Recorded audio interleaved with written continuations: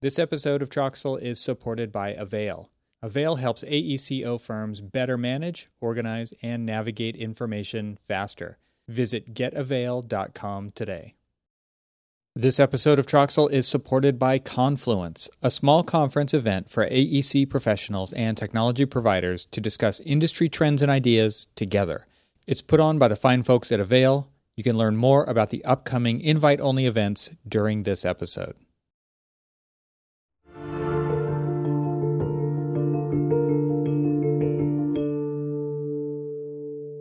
Welcome to the Troxel Podcast. I'm Evan Troxel. This is the podcast where I have a conversation with guests from the architectural community and beyond to talk about the coevolution of architecture and technology. In this episode, I welcome Campbell Yule. Campbell has a Bachelor of Architectural Studies from Auckland University and has since spent over 25 years at the forefront of the architectural technology industry, working as managing director and majority owner of CAD Image Group, the New Zealand distributor of ArchiCAD, and then as a building information modeling system developer in Budapest. After 20 years there, he tested and launched a number of worldwide initiatives on behalf of Graphisoft as their global director of business development in Budapest, Hungary. And after Graphisoft, he did consulting for architectural businesses, launching recurring business models, and then founded what has become Spaces in late 2019. He's currently based in Hungary. As you're about to hear in the beginning of this episode, I've been a long-time user of the iPad. I've done a lot of incredible things on it professionally, yet it remains mostly a consumption device for most people. It just seems to be so perfectly suited for a lot of architects, but I don't think it has ever really taken off because of a perceived lack of professional apps. But as I record this introduction, I think pro apps are about to start getting their due. Apple has just released two of their flagship Pro applications for iPad, and they're going to be released very soon. Final Cut Pro for video editing and Logic Pro for audio editing, and I use these apps a ton on my Mac. I've also seen some great 3D architecture apps being developed with renewed interest of late, including SketchUp and McNeil's iRhino 3D, which has integrated Apple's Room Scan tech to automatically build 3D models of spaces, which also includes classifying objects onto layers, all when capturing that space in real time using their LiDAR camera. You can see more about my recent adventures in iRhino in my Troxel AEC Tech email newsletter. Click the link in the show notes or go to trxl.co and click on one of the subscribe buttons to get it in your inbox. In this episode, Campbell and I get into this topic and discuss how his startup is putting a spin on the act of sketching with modern digital tools and analytics, bringing the fun back to designing, not trying to do everything, the ability to work offline, yes, you heard that right, the magic of sketching in front of clients, the importance of iteration during design, and more. So without further ado, I bring you my conversation with Campbell Yule.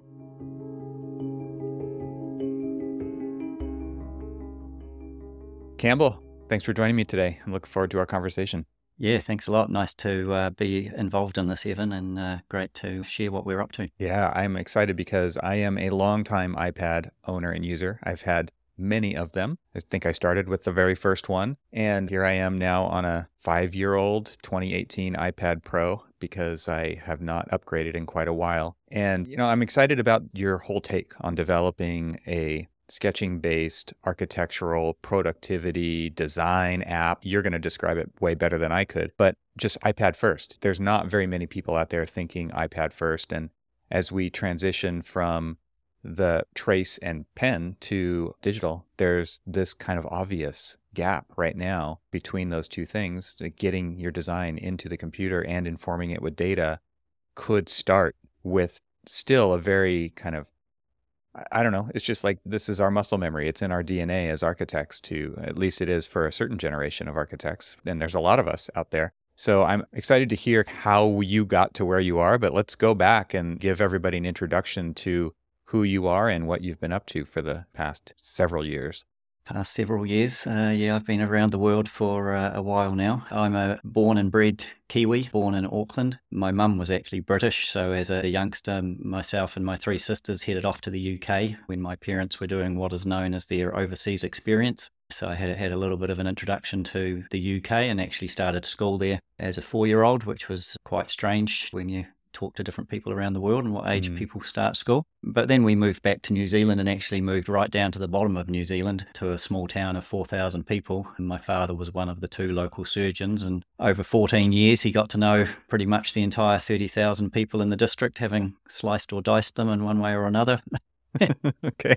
But during that time, I was in a local high school. Our technology block, I was right into technical drawing and woodworking, and the technology block was actually having a big refurbishment, and the builders were working on site, and I got quite friendly with them just because I enjoy getting my hands into things. And they were talking about a house they had recently built up in Dunedin, and they pulled out the architectural blueprints, and these were blueprints. These are the traditional ammonia-based reproduction. Just the smell, the texture, the blue on white, just a wonderful tactile feeling. And I guess I was about 13 or 14 at that stage. And I saw these drawings, and it was the sort of, this is what you did if you learned how to do technical drawing. And I thought, okay, well, I want to be an architect. Wow. I sort of deviated off that path a couple of years later and decided I wanted to be a pilot, and actually got accepted into the New Zealand Air Force, but eventually declined that because they had offered me originally a university cadetship where I would get a nice degree. And then they changed through various funding reasons and said, we'll still teach you to fly. But I felt that I wanted to go off and get a higher education. So I jumped back on a plane, something that's become pretty regular for me since I turned 18. I moved back to the top of the North Island in New Zealand, back to Auckland, which is home to one of the 2 architectural schools in New Zealand. So that was my introduction to actually the academia around architecture. But growing up through my teenage years, I'd always played with computers. I'd even played with a lot of 3D modeling applications. They'd be incredibly primitive these days. But I always played with them from the point of view of creating architecture. I wasn't just creating any sort of geometric forms. It was all based around real buildings or virtual buildings. And while at university, I discovered a product which was called a virtual building solution. It was ArchiCAD. And I got introduced to that by one of my European-based lecturers. And so I went up to the computer lab and sat down for pretty much 24 hours and taught myself ArchiCAD version 4 and started to use it for my design projects. And I started getting a bit of kickback from my classmates. They sort of said, why do you want to do this? You don't need to use computers. You should be just drawing. It was still very much the craft of architecture. And I think that's something that's quite important. And it's a theme that I've brought forward to today. I continued my studies. I did continue to use ArchiCAD for some of my design projects. Sometimes it was just an exercise in working out how big something was. I had to do a 20,000 square meter auditorium and music center. And it was like, well, how big is that? Mm-hmm. Right. If it's 4 or 5 stories high, what's the rough rectangular footprint? And using a product like ArchiCAD allowed me to throw together a simple mass that I could go back to a traditional trace over the top, but know full well that I was actually at the right size. Yeah. I saw the power of the computer not as a tool necessarily to go from start to finish, but to solve particular problems along the way. Yeah. From university, I then actually took up a job with the New Zealand ArchiCAD distributor. And so I then spent 20 years working directly with ArchiCAD as the distributor in New Zealand, everything from tech support to training to software development to ultimately buying out the company and running it for 15 years before I sold that business and took the next logical step, which was to go and work for the developers of ArchiCAD based here in Hungary, Graphisoft. Wow. More plane flights. That took me on a journey. Yeah. I'm sure it did. So now you're in Budapest. That's a big jump to go from, I assume, support and sales to development. That's quite a different role. It was quite a different role. My role that I took with Graphisoft here in Budapest was the global business development. So as the New Zealand distributor, we were very fortunate. We had a very strong market. CAD kind of missed New Zealand in the 80s. So when we were selling ArchiCAD in the 90s, it was still taking people off drawing boards, and going from drawing boards to a 3D solution seemed logical. They hadn't made that step into AutoCAD to the electronic drafting board, shall we say. And so we managed to get a really good, strong market in New Zealand. When I sold the business, we had about 55% market share. And Graphisoft here in Hungary had allowed me to undertake essentially a number of market experiments. We were a well-developed market. I was always keen on pushing the envelope, and we were far enough away from Budapest that the experiment didn't quite come off the brand reputation or the fallout was obviously going to be able to be minimized. And so we did things like free student versions. We introduced ArchiCAD as a subscription product. We were one of the first distributors to do a support and maintenance agreement, which pay a monthly fee and get your annual upgrades as a matter of course, and tied in a lot of education into those processes. Education's been sort of a key pillar for all of the businesses that I've been involved in. Just to jump forward to spaces, we give away spaces for free to education. Education has never been a business opportunity in a dollars and cents point of view, but is obviously a business opportunity in the medium to long term. Sure. You're getting the next generation of users.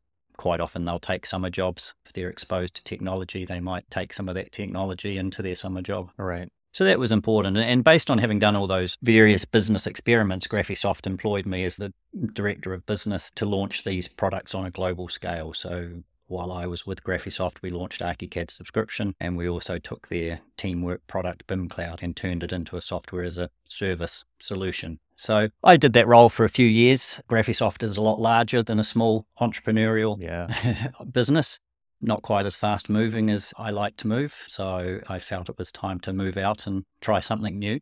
And I guess I brought a lot of that 25 years of experience into what we're doing with spaces. And to jump on your comment earlier about the iPad, I was pretty adamant when I was starting to look at opportunities that the iPad was the device that I wanted to build for. BIM solutions, Revit, ArchiCAD, Vectorworks, they're all in a sense stuck in the desktop era. iPads have been around for over 10 years now. Right. They're immensely powerful computing devices, obviously ultra portable. They look good. Mm-hmm. They're a very nice design. Yeah. There's a brilliance about them. Obviously the Apple side of things. And the chips, even you mentioned your 5-year-old iPad, it's still an incredibly powerful little machine. They pack a real punch. That's why I haven't replaced it. And the batteries last a long time. That's a good thing. Yeah, exactly. They do have wonderful battery life. And so I was pretty adamant about that. And I also felt that the pencil gave a new opportunity to rethink how we input information. And as I was exploring, I was casting my mind sort of far and wide, but having been involved in architecture and the building industry for 25 years, it was somewhat foolish to try to think that I could go into a totally different market. Build up that domain experience takes a lot of time. So I sort of built on experiences, and throughout our time with ArchiCAD, we were constantly running into similar issues with the design architects or the owners of the practice or the practice principals, where we would have directors training. 4 hours, learn how to open a file in ArchiCAD and print it out so that you can scribble on top of it. Right. Yep. These people are juggling running a business, managing client relationships, managing project sites, designing. They're not people who sit in front of a BIM system like Revit or ArchiCAD for 5, 6, 8, 10 hours a day. And those systems take a lot of bandwidth to learn, a lot of time to stay up with. And so I felt there was this void in the marketplace, essentially this void between pencil and paper on one hand and BIM solutions on the other hand. Mm-hmm. The iPad has come along, and there's been some people who have filled the void with different solutions. Things like Morpholio Trace is a wonderful product, but it's still very much just a 2D sketching product. It's focused on architecture. You can create beautiful drawings, but if you draw a perspective, you can't spin it around and look at the building from the other side. You have to start drawing it again. And if I go back to my very early instances of using ArchiCAD as a student, I had this big, must be about 5,000-6,000 square meter site, and probably about a 20 to 30 meter elevation across it. And I built it all up as a 3D model and started printing out a section. And one of my teammates sort of said, "Oh, well, how long did that take?" And I said, "About 6 hours. And he said, "I could have drawn it in that time." I said, "Yeah, but I can go and cut 5 more sections in the next 5 minutes. So that first 6 hours might seem a lot, but then the fact that you could start slicing the site in different places, working out where you could put different building platforms, the upfront effort rewarded itself." So I found that as quite a useful analogy with trying to find the solution that we can use the computer for what it's good at, but bring the best of what pen and paper offers. Mm-hmm. I mean, people know how to use a pencil. A 1-year-old will scribble something on a wall, much to their parents' disgust, but they can pick up a crayon and they can use it and express themselves. And with spaces, it's all about the pencil. You draw an outline of a building. You're not getting concerned about what type of wall is it, what color is it, what material, what thickness, what layer do I have to put it on. Mm-hmm. All these BIM systems are conscious, just constantly making decisions. You can use them in a free-form way, but if you disregard all of those decisions, you're not going to end up with a model that's of much value. It might provide a design intent, but a technician who has to actually create construction drawings will throw it away and start again. Yeah. We wanted to strip back the design process to really bring it back to the basics of a pencil and paper, but do it digitally so that once we have created a building, we can do things that computers are good at, like number crunching. Mm-hmm. We can very quickly calculate the area of a building after we've drawn half a dozen strokes that define a footprint. We can very quickly make that 10 stories tall or 3 stories tall. You can start slicing bits off if there's site constraints or permissions that you have to be set back or maximum building heights, and constantly making sure that we're optimizing and building things to a way that essentially allows you to really just express and explore the design process and not get slowed down by having to think about every single action that you have to do in order to draw something. Yeah. An architect's brain works incredibly fast. If they're sitting with a technician to draw something up, that technician's on a hiding to nothing. In my time, I was a pretty efficient ArchiCAD operator, but I'd be the first to say that I'd never be able to keep up with someone who's in the creative flow. Right. They'll be a dozen steps ahead of you constantly. Well, there's that part of it. And then there's I think we've all seen the meme, the GIF online where the senior person is standing over the shoulder of the operator, nudging, with their finger, move the toilet 3 inches this way, move the toilet back 3 inches that way. First of all, it's not a good use of either person's time because one person is micromanaging the operations. The other one is having to deal with being told to nudge little details that don't matter during that part of the process because there's so much detail inherently in that system available to us at all times. And so your concept of zooming back out and saying we need to start with bridging this gap between the conceptual design phase and the more detailed design phases with a piece of software that actually allows us to do the things that we need to do during that phase is really important, especially to address those people in the industry. Like you talked about training, and 4 hours of training to open a model and print it out is not uncommon. And the goal of training senior people in the kind of technology that we're addressing every day in architectural practice, I think today should be more about letting them understand what people have to deal with on a day-to-day basis rather than actually how to use the software, right? That's not that training should go to waste. It is useful, but it isn't because they're going to become the operator of that. And that to me is a complete waste of time. So coming up with a bridge piece of software like you're talking about here, it kind of fills a really important role. And it's still probably hard for people to adopt. It's probably still difficult to get people to give up their actual pencil or their actual pen and their actual trace, their roll of trace, to move to a digital format. But I think this is one of those things where once they try it, they probably really love it. This episode is brought to you by Avail. Avail is the content management system you deserve. With its beautifully simple interface, Avail makes it easy to manage, organize, find, and use your information.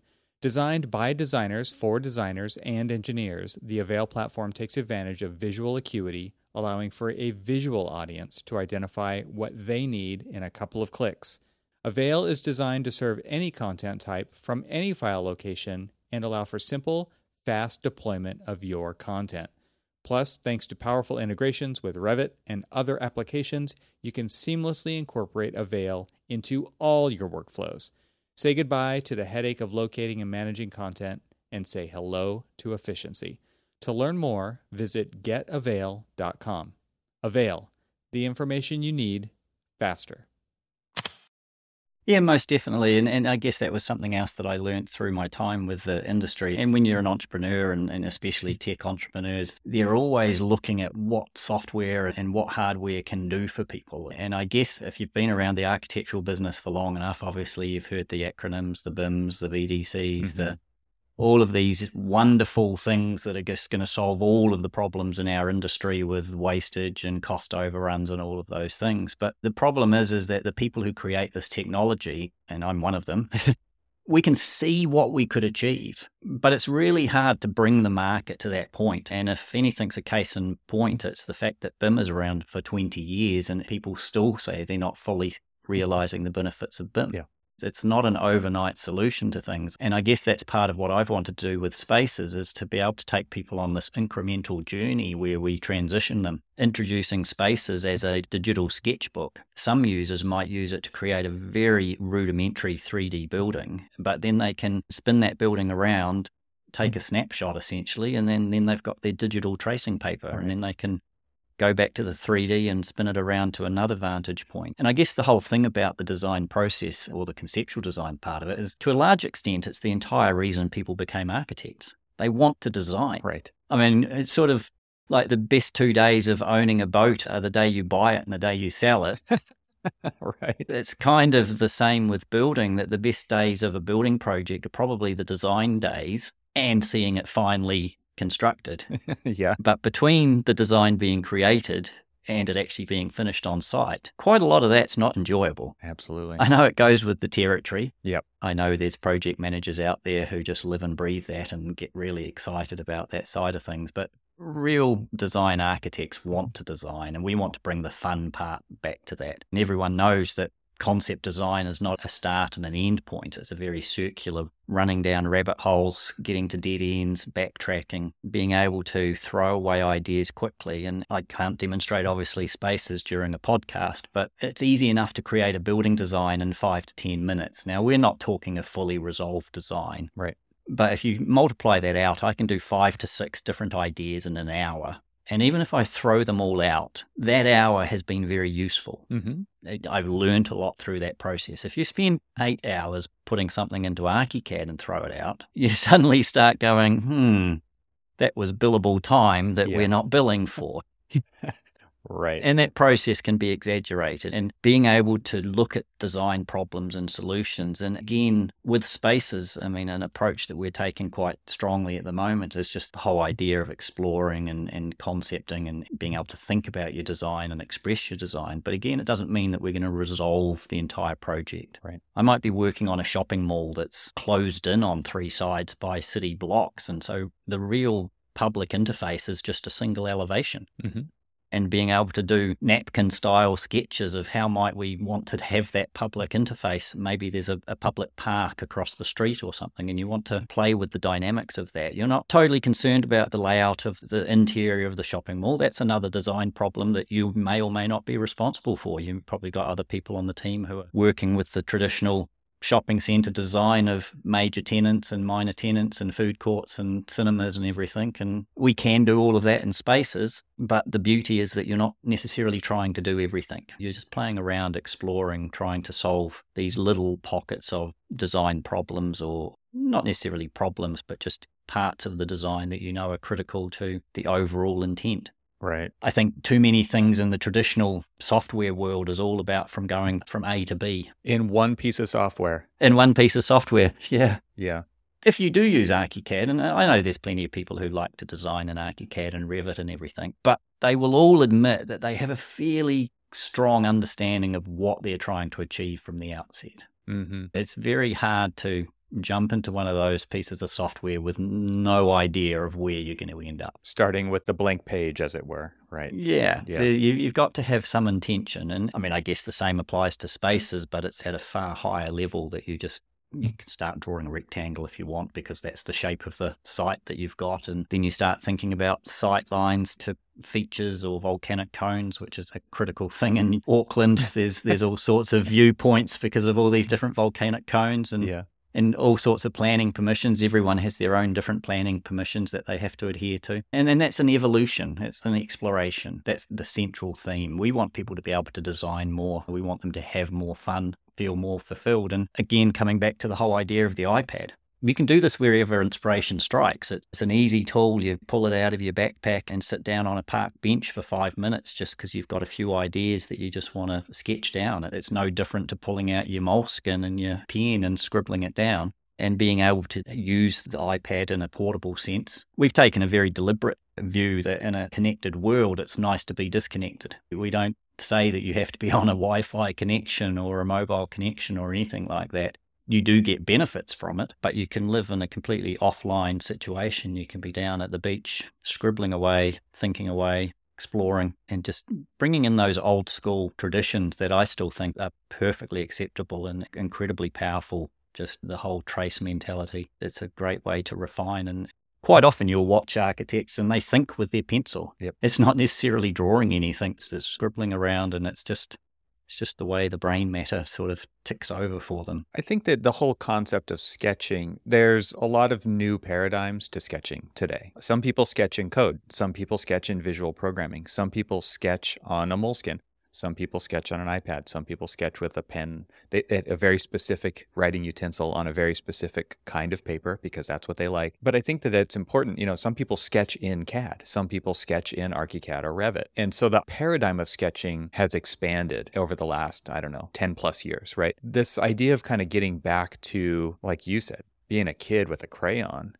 Something that we can do from a very early age and make a mark that means something, I think is really powerful. That's just a very powerful thing. And to be able to do it anywhere, because inspiration doesn't strike when you want it to. It strikes when it strikes. You can't sit there and force it. Yeah, I'm using the strike word again. But yeah, it's important to recognize that we don't know when that's going to happen. And therefore, the best thing that you can do is just have it at the ready. The adage that says the best camera is the one that you have with you, right? The best camera to use. It doesn't matter what the camera is, it's the one that's with you because you don't know when you're going to want to capture something. Same thing applies to ideas and capturing architectural ideas in some way. These devices really have enabled people to do that.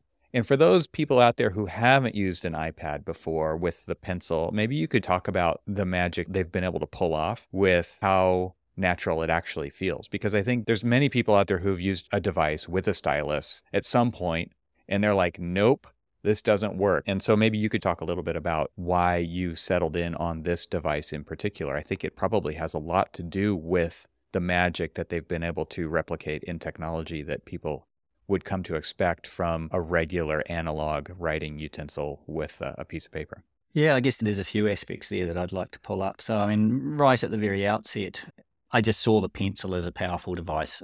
Sketching in itself is inaccurate, especially if you're thinking about it in a very strict CAD sense, and we'll pick that thread up in a minute. But the idea that you can use this pencil just very quickly on a screen, and a 12-inch, I run an 11-inch iPad all the time, but for those who want to invest in the larger, almost 13-inch iPad, it's a big piece of paper, especially when you consider it's portable.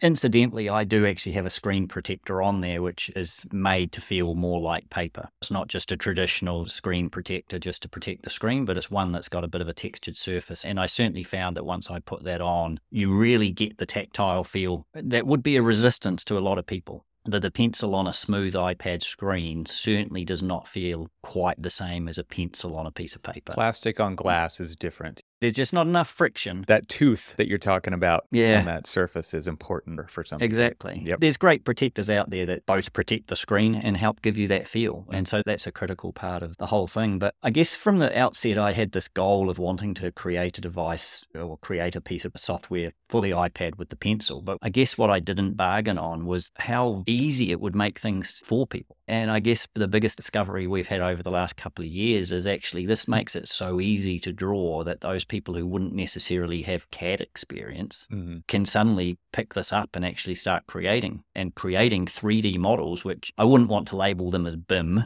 because BIM you probably think of extreme design developed stuff. But at the same stage, these are buildings, they're full of information. We're able to pull out area information, elevational information, and with our roadmap, we want to be able to start bringing energy analysis and other parts into that puzzle because the data's all there. We can crunch it all. But it really, really opened up the opportunity for people who would just be, I'm not a CAD user, or no, I don't need to use those sort of sophisticated systems. Well, you don't need to. You just draw as if you're drawing, and we'll put some things together. And the other thing that we've discovered, and this is just, I guess, the nature of working on a product like this for the last 3 years, is that you just get used to what you can do with it. And so I come back to that comment about sketching being inaccurate. We're actually building quite a strong sketch recognition engine, but it's just sort of our internal name where we can start doing a lot based on what the user is doing. Even if you're dividing up a building into a series of spaces, the sketching itself might be inaccurate, but we know that if you're within a few inches of a corner, you're not going to be creating that as a dog leg. You're going to be lining those two walls up.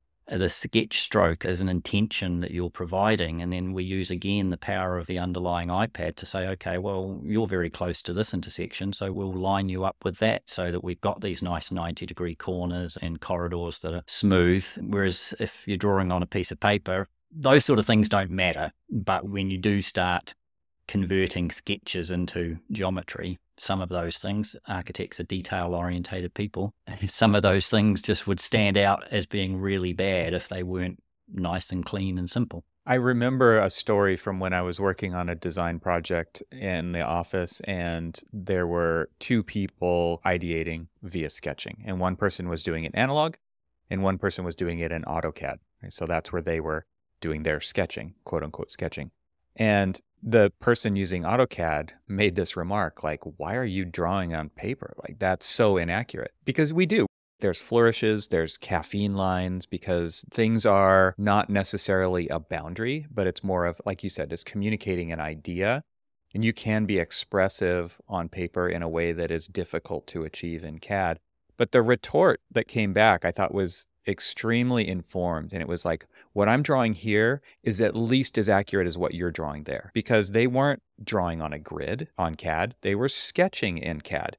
And you would still have to go back and do it all over again, or make every line adjusted to get it to where it actually needed to be. It was kind of eye-opening for the person using CAD, like, oh yeah, like this is all we're doing is sketching. That idea of starting with something that people know how to do, and something that I wanted to touch on here with the iPad in particular, just as far as like the responsiveness and the way that everything just keeps up how you would expect, it becomes kind of table stakes, but it's also not seen in so many other digital platforms that are tablet-like, right? So that to me is one of the things, it gets you over that hurdle immediately and allows a tool like this to actually start to sink in about how effective it can be used. So I just think it's worth pointing out and not glossing over, because the hardware has been solved. I mean, my iPad is 5 years old. I cannot believe how much of a joy it is to sketch on still, because they figured it out. And that is an important piece to this puzzle of transitioning non-users to users of technology, because if that hurdle were still there, it just wouldn't happen. It's like VR with stuttering frame rates. If it does that, they're not going to do it again. And you have that chance to make this first impression on a piece of hardware that works versus one that doesn't. It's going to be much better chance of adoption if it actually works how people would expect, which is, what's it do when I put this pen on this paper? I need it to do exactly that digitally. And so it does. Yeah. And I think it's just something that we should put out there for those who have never used it before. It's actually phenomenal how well it works. Oh, it is. And I mean, that's something we have had to be extremely mindful of, because if we are just creating simple sketches, then the iPad is quite capable. But if we start wanting to do things in a smart way, like I was referring to before, where we're trying to recognize a stroke and say, well, you probably want that to line up with this stroke, or you want that to be 90 degrees to that stroke. If there's too many of those decisions that the computer has to make, then we lose that fluid nature that the iPad provides. And to sort of offset that, we've just recently finished a project which we launched with our release last week, where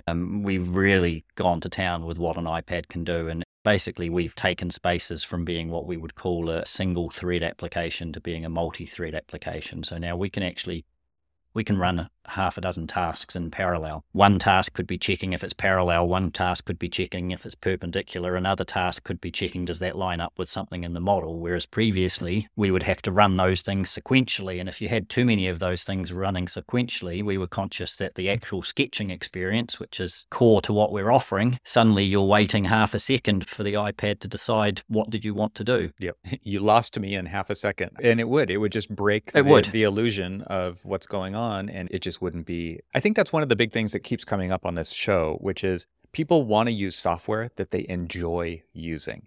And it's these little details that you have to sweat as a developer to ensure that people continue to enjoy using the software. And if there is something like a half a second lag, we all know what this is like. We all know what software we use on a daily basis where this happens. And it's like, well, now I need to reboot my computer. Oh, well, now the model's getting too big. Now I got to clean out the warnings. Now I have to, and it's like all of those things that get in the way of doing the actual work that it just, I don't want to deal with those. There are a few pieces of software out there where people just love to use them, and they keep coming back to them over and over and over again. And those details are so important to get right. We put a huge amount of effort into it. This internal development to allow us to split all these processes into running in parallel has been a major undertaking for us, but we know that it's set the foundation for us to unlock just so many more capabilities while still maintaining the fluid nature, the fast, flexible and fluid byline of the product. We're helping ourselves out by keeping things simple. I mean, stripping it back that a wall is just a line. I mean, technically, we don't have a wall inside spaces. We have a point between a boundary between an inside and an outside. And that boundary is enough for when we want to start getting into thermal analysis or things like that. So, I mean, we don't need exactly thick walls. If we were to go down an energy analysis route, we just need to know what the transmission of that boundary is. And so we can keep the model very simple, very slick. We actually think that while the iPad is immensely powerful, coupled with the fact that we're stripping the process right back to basically the fundamentals of what's required, helps just keep it very simple. And that's also how you want to be able to present it to your clients as well. I mean, part of the issue that I've seen throughout my career is obviously if you draw up a building and it's in ArchiCAD or Revit, it's all very precise, and quite often the client feels that it's fully resolved. Totally agree. And coming right back to the sketch and being able to present sketches to a client and make sure you're not going down the wrong road before you've invested huge amounts of time. I mean, architects are obviously getting hammered for their fees all the time and everything. You want to make sure that the work you are doing is being paid for, and being able to engage with a client and make sure they're happy with the direction you're going. And sketching is a core part of that process because it implies that it's a fluid process. The client feels that they're able to provide feedback because it's still fluffy, shall we say. And you want to engage with your clients. You want to deliver great outcomes for your clients. Part of being able to deliver great outcomes is involving them in the process and making them feel part of it. And software has a role to play with that. We help with that. We've got things on our roadmap, but even at the moment, if you put together a couple of dozen sketches inside spaces, you can easily share those with your client, and that just sends your client an email with a link to a website where they can then browse through those sketches. So even if you're working remotely, obviously in this day and age, post-COVID, there's a lot more remote work and people work from the other side of the world. Architects get engaged from anywhere. Always it's generally local, but local is becoming less of a requirement these days. And so we provide means and mechanisms for you to collaborate with other team members or share information with stakeholders. Those are part of our roadmap as well, where we feel we can really push the boundaries beyond what we're using as just a simple concepting tool, but to engage and work with other people in the process. Yeah, there's two things I want to talk about there. Definitely want to talk about the shareability, because that I think is one of the biggest challenges that traditional architects have had to deal with over the years. Is like, okay, I've sketched this thing. It's on this big sheet of paper. How do I... It's less of a big deal now, right? I snap a crappy picture of it with my phone and I email it or whatever. But shareability has been a huge hurdle for analog to digital to get through that process. But before we even go there, this idea of sharing sketches with clients, I want to take that a step further. There's something magical about sitting with an architect sketching in your presence as a client. Because in an office, lots of people sketch. Lots of people know how to draw. I mean, it's not maybe that we were trained to draw, but it is a skill that we've developed over time. And I think that's exactly what most people who know how to sketch would say is, I just sketch a lot. You have to do it a lot. And so when you're sitting in front of a client, that's not their business. They don't do it a lot. And so when they sit in your presence as you're doing it, live sketching, they're like enamored by it. How many people say, oh, I wish I could draw like that? It happens every single time you draw in front of somebody else. They wish they could draw like that. And so being able to do architecture, like next level sketching, like what Spaces is enabling you to do, it's one of those kind of magical processes to go through with a person. And it really starts to build a relationship between you solving their problem in real time, right in front of them. And to not let it go too far, too fast. You made that comment earlier where if it's in BIM, it appears to be figured out. How many times as an architect, I mean, I can raise my hand several times here. It's like, we'll actually strip the rendering back because we're 3 steps ahead, but we need to make a decision about form and shade and shadow and openings and things like this. And so we remove the textures, we remove the color, we pull things back so that they don't get caught up in the wrong decisions yet, right? Because we don't want to have a conversation about the color purple yet because we're not there, but we do need to talk about this other stuff. So we'll take things back. To me, that's the beauty of sketching in person with a tool that doesn't even necessarily, quote unquote, let you go too far. This is one of those things where you're making informed decisions with them at the table in a tool like this. And that is a game changer. And it really helps build your, the authority, the trust that you could possess as an architect in that moment is huge. And to give an architect a tool to do that, I mean, it's fantastic because they are also presenting not just the form and the sketch, but also, like you're saying, the things that the app is actually tracking for you. Well, here's how big that is on your site. Here's how much exposure we have to the south, to the north, to the view. And you can actually spin it around and do those kinds of things. That's a really cool place for a client to be, to participate in that process and not just be on the receiving end of what happens in the black box in the studio. How hard is it to take your workstation, your laptop, to set it up, to have a projector, to do all those things in a remote location in a presentation style, or you don't take your stuff to go work in somebody else's office. But with an iPad, it like just completely removes all of that fussiness to enable those relationships to happen. Totally. Yeah.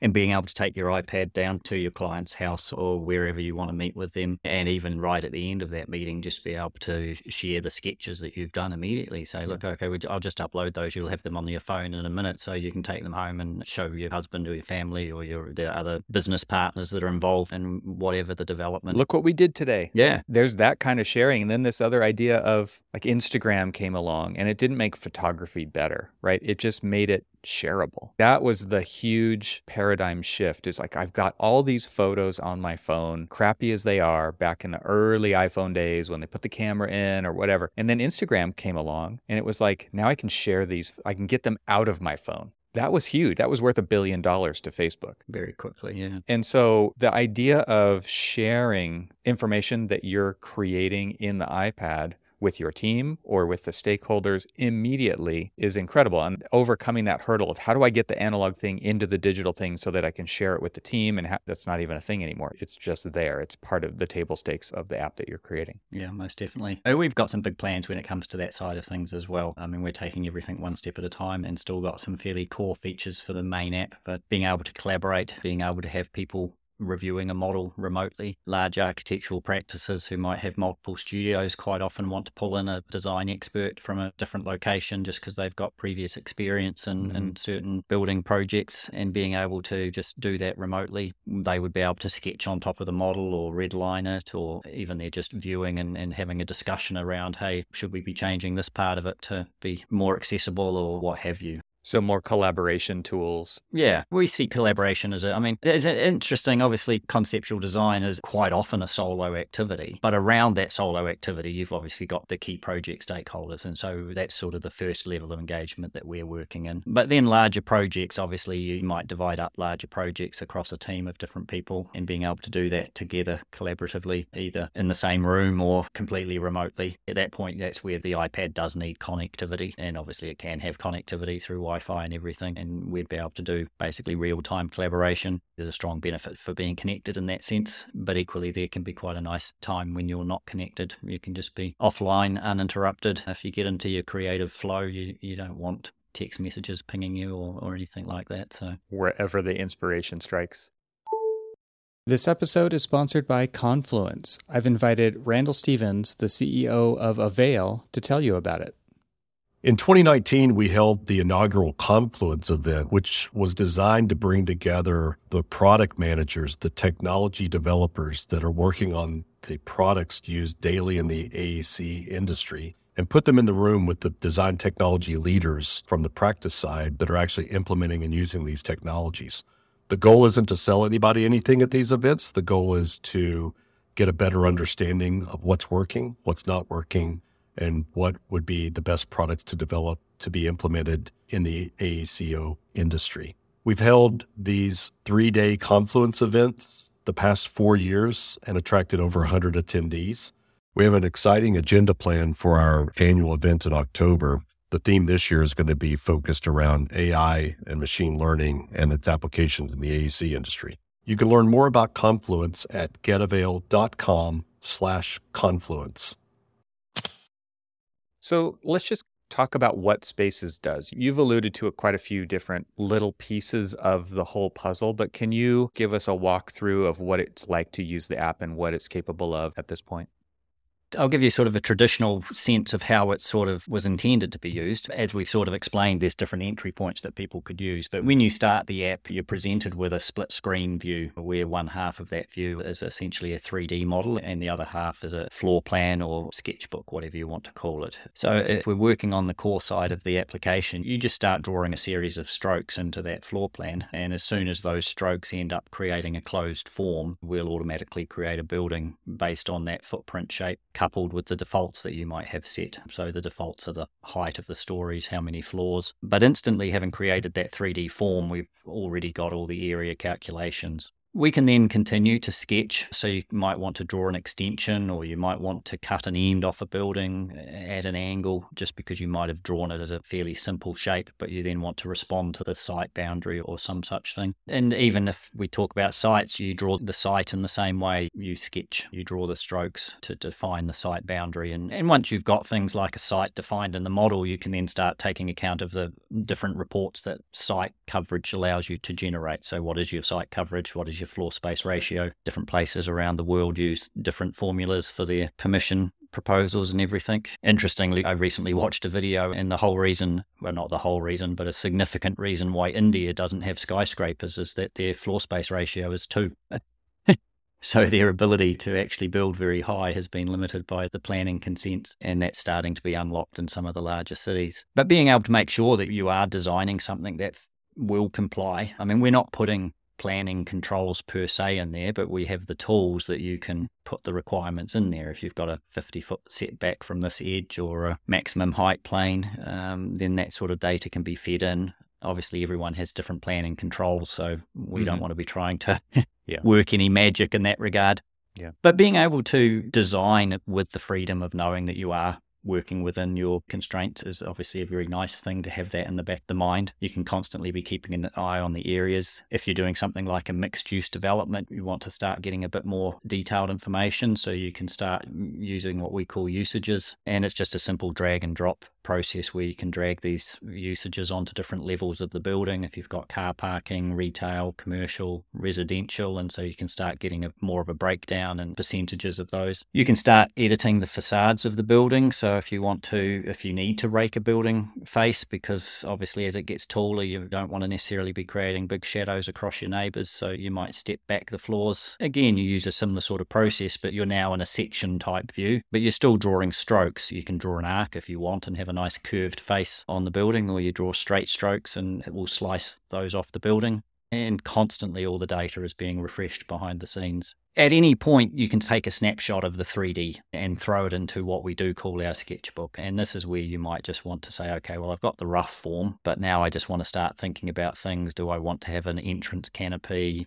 Do I want to have some support columns? What sort of style? Do I want to throw some sort of vertical facade on it because I want it to feel like something that's reaching for the sky? Or do I want to have something more horizontal, heavier to make it feel a bit more grounded? You can play around with those sort of ideas just in the sketchbook without having to think about modeling them. You can start to model them, so you can go back to the 3D view, and we have what we call a cladding tool where you can start applying different cladding options to the faces of the building to get a bit more architectural form about them. But we take a very holistic view in the fact that this is a conceptual design. So, for example, if we're throwing a shading system across the building, we'll make it work so it looks neat. Mm-hmm. You might say that you want it at 4-foot intervals, but if the building is 15 foot, then it doesn't divide by 4, so we'll make it so that you end up with nice even panels. We don't get into the fine-grained controlled or the finicky stuff that you need to in a developed design where you're actually detailing the curtain glazing. This is all about creating impressions. Within the model, you might even start wanting to explore different options. And so we have a very simple design options system where you might have a base building that you're quite happy with, but you just want to try different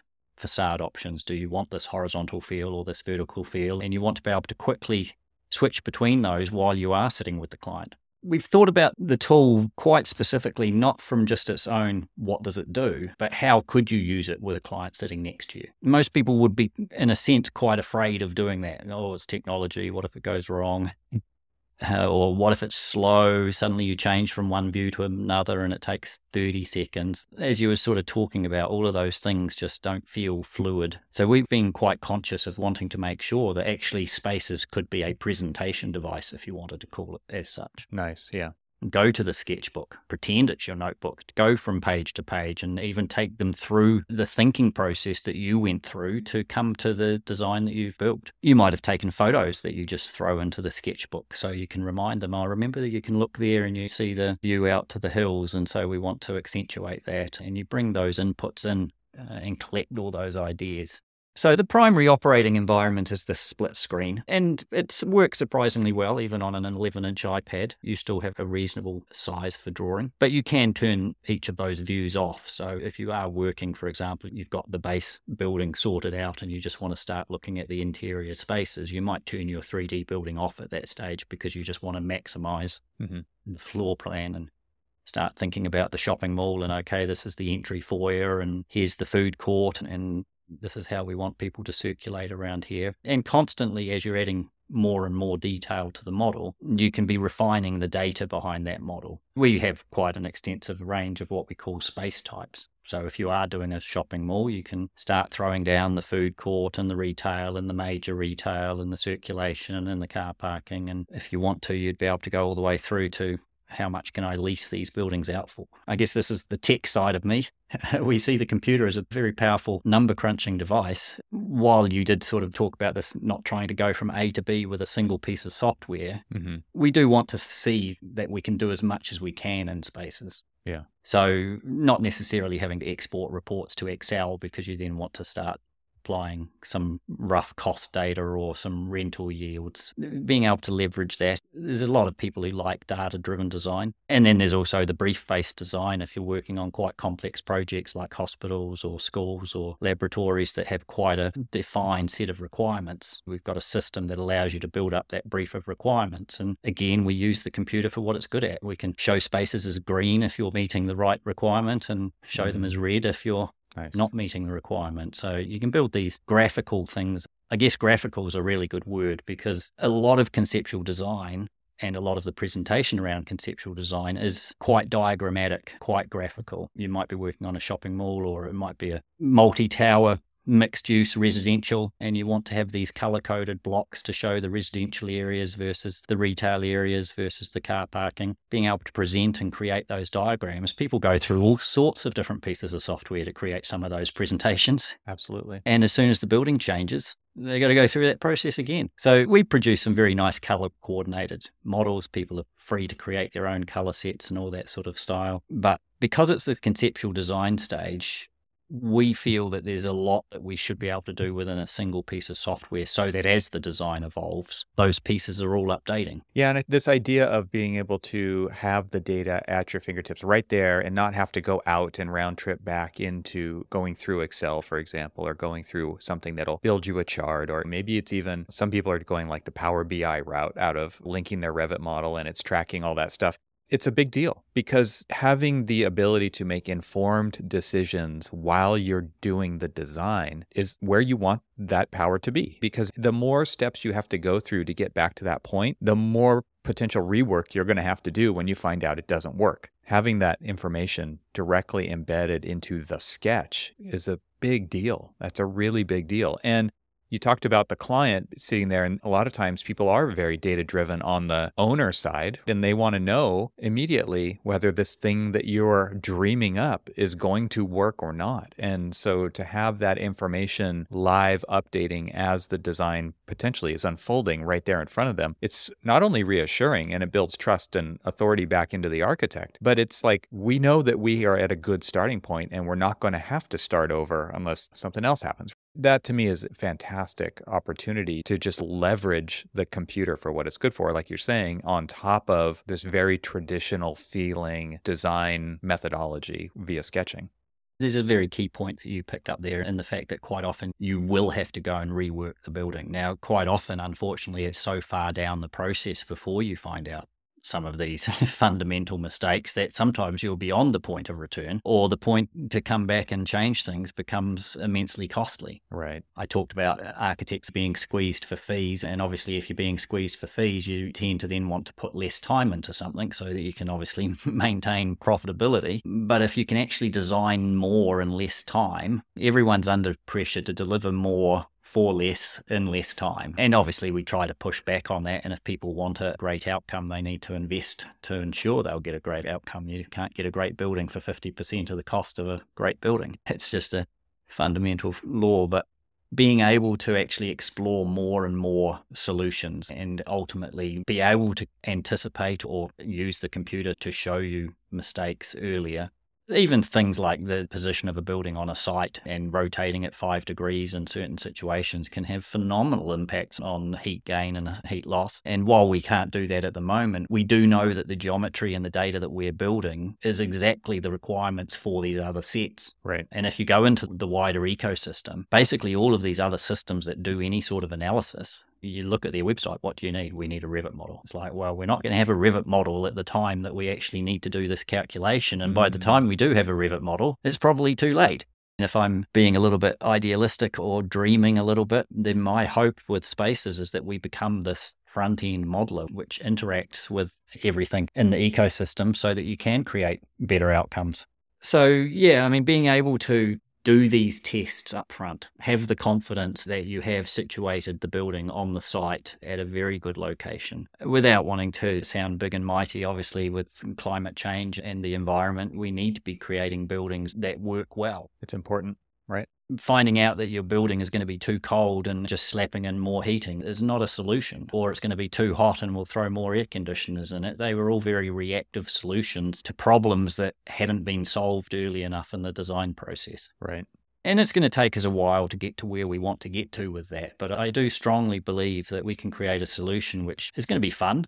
That's one of the big reasons I'm doing it. I want to have fun. I want customers to have fun. Like I said, you got into architecture design. Mm-hmm. So get back to designing and have some fun. But then I also be able to do that in a way where we can leverage all of these other systems and services to actually create great buildings and provide really good outcomes for our clients. Ultimately, that's what we're here for. We want to create buildings that humans inhabit, be they houses, offices, sports facilities. When people go to those places, they want to feel that it's been designed for them. If you end up having to go to your office and wear a jacket all day, it's not a good environment. Yeah. We're only a small business. We're not going to solve the world's problems in that sort of regard, but I think there's a lot that we can do to bring that process back to the very front end. I mean, so many decisions get locked in during the concept phase that will determine the performance of that building for a long time. When you can make those better decisions earlier, it has the biggest impact. And it is our responsibility to take all of those things that you just mentioned into consideration. And it is where architects can have the biggest impact on the built environment and on all of these issues that you're talking about. I mean, it really is the thing that people are paying for when they hire an architect. And so to have a tool early to help make better decisions is huge. That's the work that I'm doing at Tech as well. It's about empowering people to make better decisions earlier in the design process. And so I feel like there's some alignment there for sure with the work that you're doing with Spaces. And everything that I was thinking of as you're talking about, you have answered all of my questions. I think that there's so much thought that's gone into this. Maybe we can just wrap up and talk about what it's taken you to get to this point, because what appears to be elegant and simple never is. This is one of those lessons of great architects. I've mentioned this on another podcast recently when I was in architecture school doing case studies on Craig Elwood and talking about the simplicity of the design and how much effort it actually took to get to that point was kind of a mind-expanding information for me to get at that time. It's really hard to get it to what appears to be simple. And so I'm sure it's no different developing an app like Spaces that just is powerful, elegant, it looks simple, it's easy to use. What has it taken you to get to that point?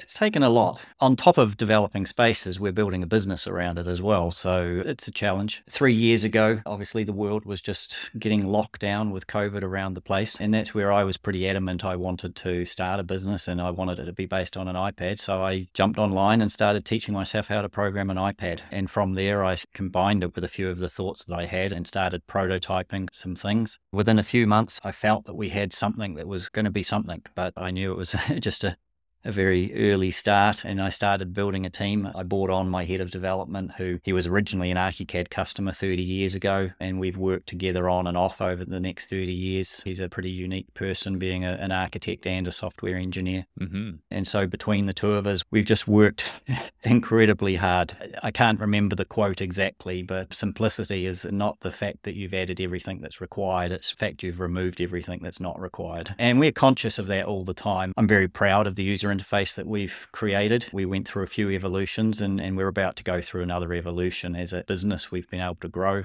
been able to take on venture funding, and so that gives us more runway to continue to build the product. And with that, I can start removing a few of the hats that I've been wearing and actually start bringing in product expertise, people who have been product managers, people who are deeply involved in user interface design, user experience. I've been through, anyone who's been involved in the architecture business for a dozen years will have been through a recession of one such sort of or another. I've been through about 4 of them, and the learning through each of those is just how much you can achieve with how little. I would like millions of dollars in the bank and lots of people, but that also brings its own challenges. Being forced to be lean. We're a small team of about half a dozen developers and a few product support roles. It's been an intensive effort. We've had to do that to build the business to a state that it's fundable, and we're really only just starting. We're proud of where we came. We launched into the market 18 months ago. I wanted to get into the market early, just so that people would start getting aware of us. It's funny, we talk about ourselves being a sketch-based concept design tool. No one searches on Google for sketch-based concept design tools because they just don't know they exist. Right. So that's one of our biggest challenges, and that's why it's great to be on a podcast like this with yourself, is the fact that getting awareness into the market. I do believe that we've created something special. It's nowhere near complete. I've got a pretty big vision for it. I do have to pinch myself and remind myself to look backwards and tap myself a little bit on the back to say, hey, look, what have we managed to achieve? And the feedback we get about how easy it is to use and clean and simple is really rewarding. But I'm not one to rest on the accolades or anything like that. I'm always pushing myself to do that a little bit more and take it to the next step. And I think over the last hour, I've shared some of the vision that we've got for where we want to take it. It's a great product. People who use it love it. So I feel we're achieving what we've set out to achieve. Nice. We just got a lot more that we can see the potential for, and just can't wait to get more people on the journey with us. One of the biggest things we thrive on is user feedback. I've been working recently with a Chicago-based firm who do lots of large 50, 60, 70-story buildings, sometimes 4 or 5 of them on a site. It's been great fun working with them, and the feedback's just been awesome. And there's a number of things that we've added into the software just directly off the back of that. We can have our ideas and our dreams, but until it gets used in real life and gets real feedback, that's where it will really, really take off. So anyone who's interested, just get on with it and feel free to contact me. I'll be in touch with anyone who wants to talk about what it does today or what it might do tomorrow. Fantastic. I will enjoy watching you evolve, and you will be one of those 10-year-long overnight successes one day, right? That's the good old, everyone says the same thing. Where did that come from? And it's funny because it's true, right? Exactly. Indeed it is.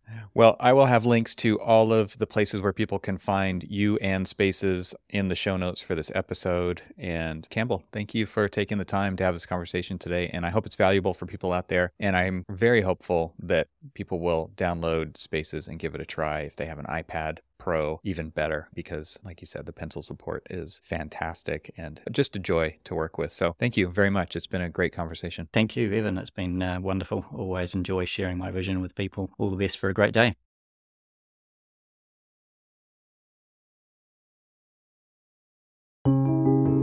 Thanks to our sponsors, and thanks to our members this week. Find out how you can become a member at trxl.co. And I'll talk to you again next week.